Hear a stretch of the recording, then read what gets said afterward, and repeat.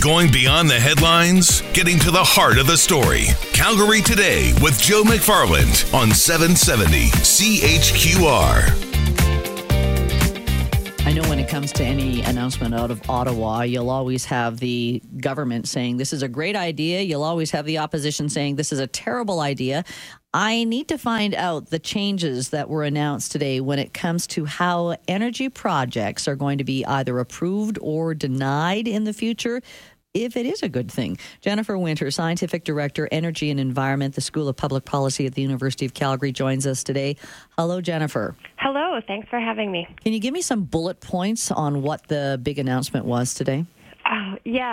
So there were a lot of changes announced, and I think I'll give you the top three big changes that I noticed.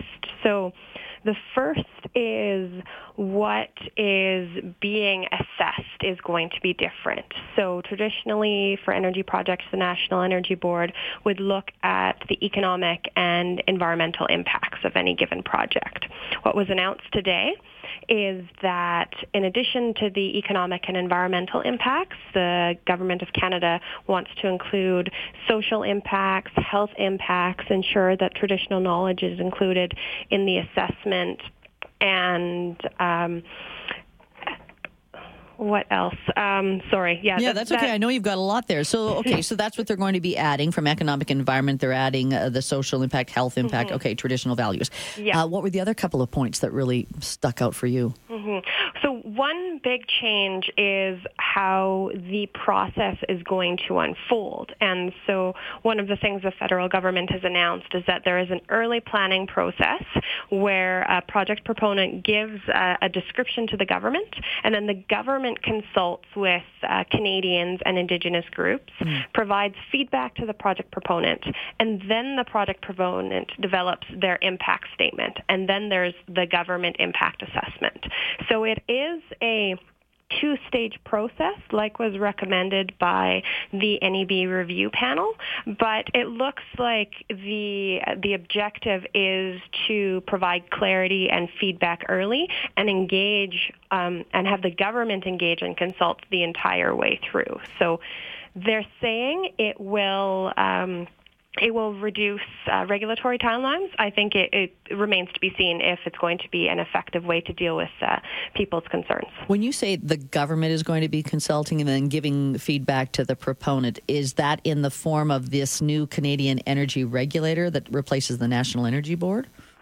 Or is that something completely different? No, it looks like it'll be a new agency. So the Canadian Environmental Assessment Agency is turning into the Canadian Impact Assessment Agency, and that is the agency that is going to take the lead on these evaluations of energy projects instead of the National Energy Board. Now, with all that being said, Jennifer, I also heard that they're trying to get these projects either approved or denied within 2 years. So it sounds like we've got a lot of hoops to jump through. Are we able to do it in this, what seems to be a tighter timeline?